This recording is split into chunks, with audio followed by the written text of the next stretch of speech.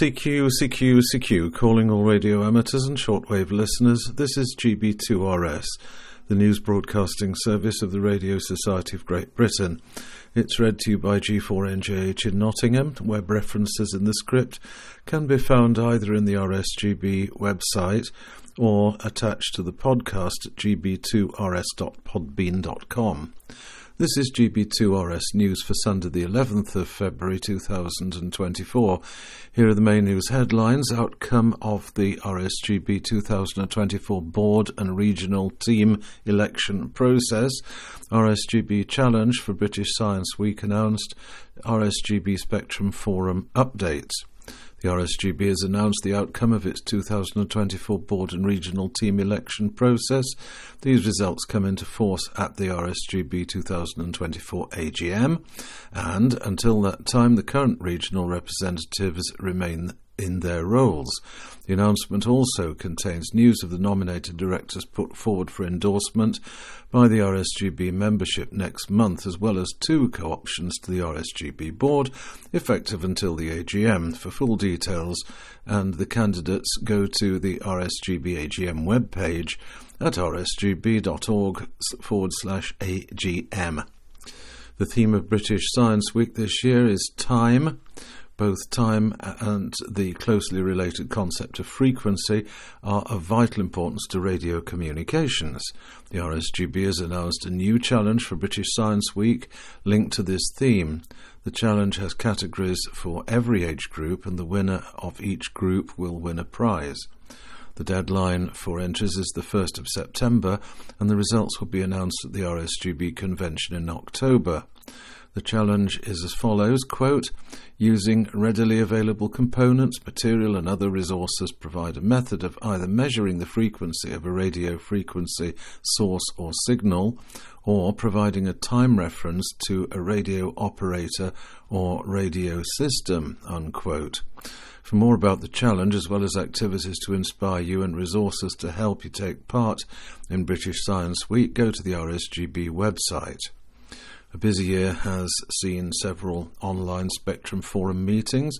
2 meetings held in January considered the Ofcom notice period for representations and areas where band plan adjustments would be needed, as well as more regular items such as annual group reports. The RSGB website now has these details online. The RSGB's reply to Ofcom has been added to its special focus on the Ofcom licence review, along with other recent representations. This will enable Ofcom to finalise the new licence later this month. The RSGB Spectrum Forum pages have been updated with the January 2024 group reports and meeting notes, which included the discussions on the provisional changes. To read more, visit the RSGB page under Spectrum Forum. As previously announced by the RSGB Examination Standard Committee Chairman Tony Kent, GAPBH, the amateur radio licence exams will need to change to reflect the changes to the licence conditions announced by Ofcom. The scale of the licence changes will have a significant impact on Section 1 of the syllabus, licensing, and a small impact on Section 7, operating. Ofcom is currently reviewing representations and will publish its final decision, including the final version of the licence, before the 21st of February. The new licence will come into effect before work on the syllabus and examination question bank is completed. The RSGB Examination Standard Committee has gained approval from Ofcom to continue to examine to the current licence conditions for a period of 6 months following the publication of the new licence. This will allow trainers time to update their courses in line with the new syllabus and allow candidates that have started their training under the current licence condition to complete their courses and take the exam. It's expected that examinations to the new licence conditions will begin on the 1st of September this year. For full details, see the exam announcements page on the RSGB website. The first amateur radio station on the Moon, JS1YMG, is now transmitting. The Japanese Aerospace Exploration Agency, or JAXA, landed its smart lander for investigating the Moon on the 19th of January. the Jackson Ham Radio Club JQ1ZVI secured the JS1YMG call sign and has been transmitting Morse code on 437.41 MHz since the 19th of Jan. The probe uses 1 watt to a UHF antenna with circular polarization and is transmitting what is described as matters relating to amateur business. Radio amateurs have been busy analysing JS1YMG's signal. You can read more about the story on Daniel Estevez EA4GPZ's blog at destevez.net. The Radcom team is looking for authors who are interested in antennas, so if you're passionate about the theory, design and construction of antennas and would like to contribute to the magazine, please email radcom@rsgb.org.uk. Details now of rallies and events. The Midcars Radioactive Rally is being held today the 11th at Nantwich Civic Hall, Market Street, Nantwich, CW55DG. Doors open at 10 o'clock and admission is £5. There'll be a wide variety of trader stalls covering every aspect of amateur radio. Raffles will be held throughout the rally. Refreshments and snacks will be available in the hall and parking is immediately adjacent to the venue. The British Vintage Wireless Society Biggleswade Swap Meet and AGM will take place on Sunday the 25th of February. The venue will be the Weatherly Centre, Eagle Farm Road, Biggleswade in Bedfordshire, SG18 8JH. Bring and buy stall will be available with a 10% commission on sales going to the British Vintage Wireless and Television Museum. Stall holders can gain entry from 9 a.m. Doors open to the public 9:30. Admission will be £8. For more information, visit bvws.org.uk or email secretary@bvws.org.uk. The Red Rose Winter Rally takes place on Sunday the 25th of February. Venue will be St Joseph's Hall, Mother Lane or Mather Lane is at Lee, WN7 2PJ. Access for exhibitors will be available from 8:30 and the event will be open to the public from 10. Hot and cold refreshments available. Further details via West Manchester Radio Club's website at wmrc.co.uk. Send inquiries to Les G4HZJ via lesjackson@ntlworld.com or phone 07796 264 569. Special events news in celebration of World Radio Day. Special call sign AO100 Radio will be on the air from Spain until the 29th of February. More information cqrz.com. The Royal Netherlands Army Signal Regiment is celebrating 150th anniversary on the 14th and 15th of February. Cadet servicemen, amateurs and veterans will be on the air for 36 hours with all kinds of historical and in-service radios. Operators will be using the call sign PI4VBD on all bands using SSB and CW. The Special Event Station OL80CLAY will be active from the 12th of Feb to the 30th of June 2024 from near Prague. Operation Clay took place 80 years ago and was a cover name for an operation executed during World War II in the Protectorate of Bohemia and Moravia by Czech paratroopers trained in England. Their task was to gather intelligence data from northeast Moravia, send it to London by radio, and to cooperate with the local resistance groups. The station will be active on all radio amateur bands. CW will be the main mode of operation, but there'll also be activity on SSB, FM and possibly digital modes. Every first QSO will be answered by a special QSL card sent via the Bureau. A shortwave listener report sent via the Bureau to OK2PXJ or via email will also be acknowledged. More information cqrz.com. Now for DX News, Francis F6BWJ is active as FM stroke call sign for Martinique, NA107 until the 11th of March. He'll operate CW on the 80 to 10 metre bands, QSL via Logbook of the World or via Bureau to his home call.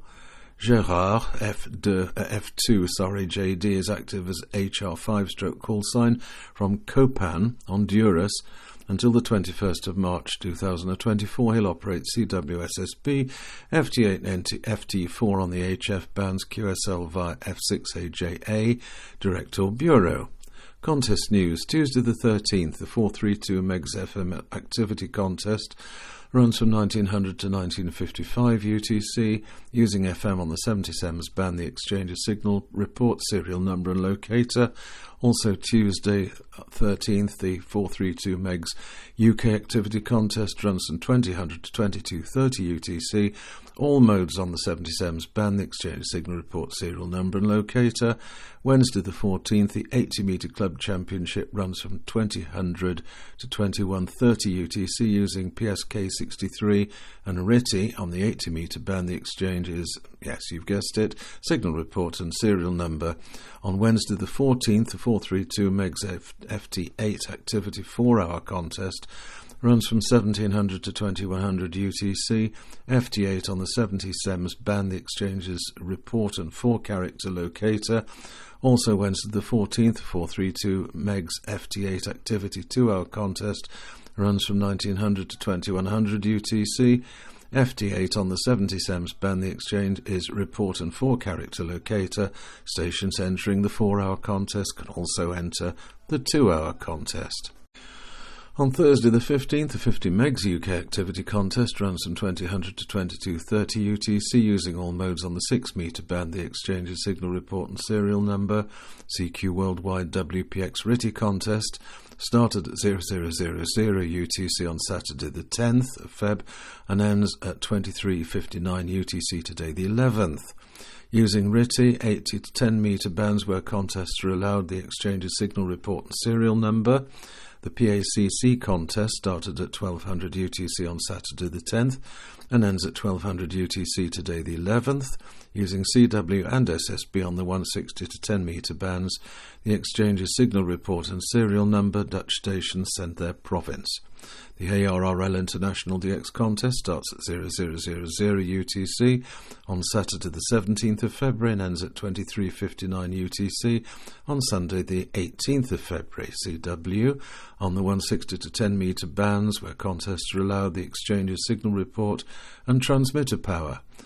American stations send their state and Canadian stations send their province. Another radio propagation report compiled by G0KYA, G3YLA and G4BAO. They write, a large sunspot region has been turning into an Earth-facing position and now looks like it could be threatening.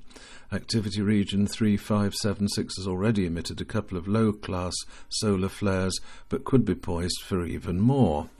An M5.1 solar flare was detected around region 3575 on the 7th of February as well. Updated imagery shows that an associated coronal mass ejection, or CME, was likely. However, due to the location near the Sun's southwest limb, it was directed mostly away from Earth. The solar flux index remained high this week, hitting 190 on the 6th, before dropping to 188 on the 8th. Geomagnetically, the Sun has been behaving itself with a maximal KP index of only 3 on Sunday the 4th. But all eyes will be on active region 3576 next week, as it could upset the apple cart. Meanwhile, daylight maximum and usable frequencies over a 3,000 kilometre path remain in excess of 28 megs, which is good for HF. Next week, NOAA predicts that the solar flux index may decline to be in the range of 160 to 170. Geomagnetic conditions are also predicted to be settled with a low KP index. Although, as we said earlier, that could change if we have a violent solar flare and associated coronal mass ejection from region 3576 or any of the many other sunspots. Now, VHF and up, unsettled weather describes the pattern for the coming week, including some colder weather mixed in to provide snowfall for some areas, particularly in the northern areas. This characteristic weather type will mean little chance of tropo during the period. Other propagation modes of interest might be even harder to find unless you're thinking of rain scatter, which could be useful for a few suitably equipped stations on the gigahertz bands. Other modes, such as meteor scatter or aurora, are also looking a bit thin.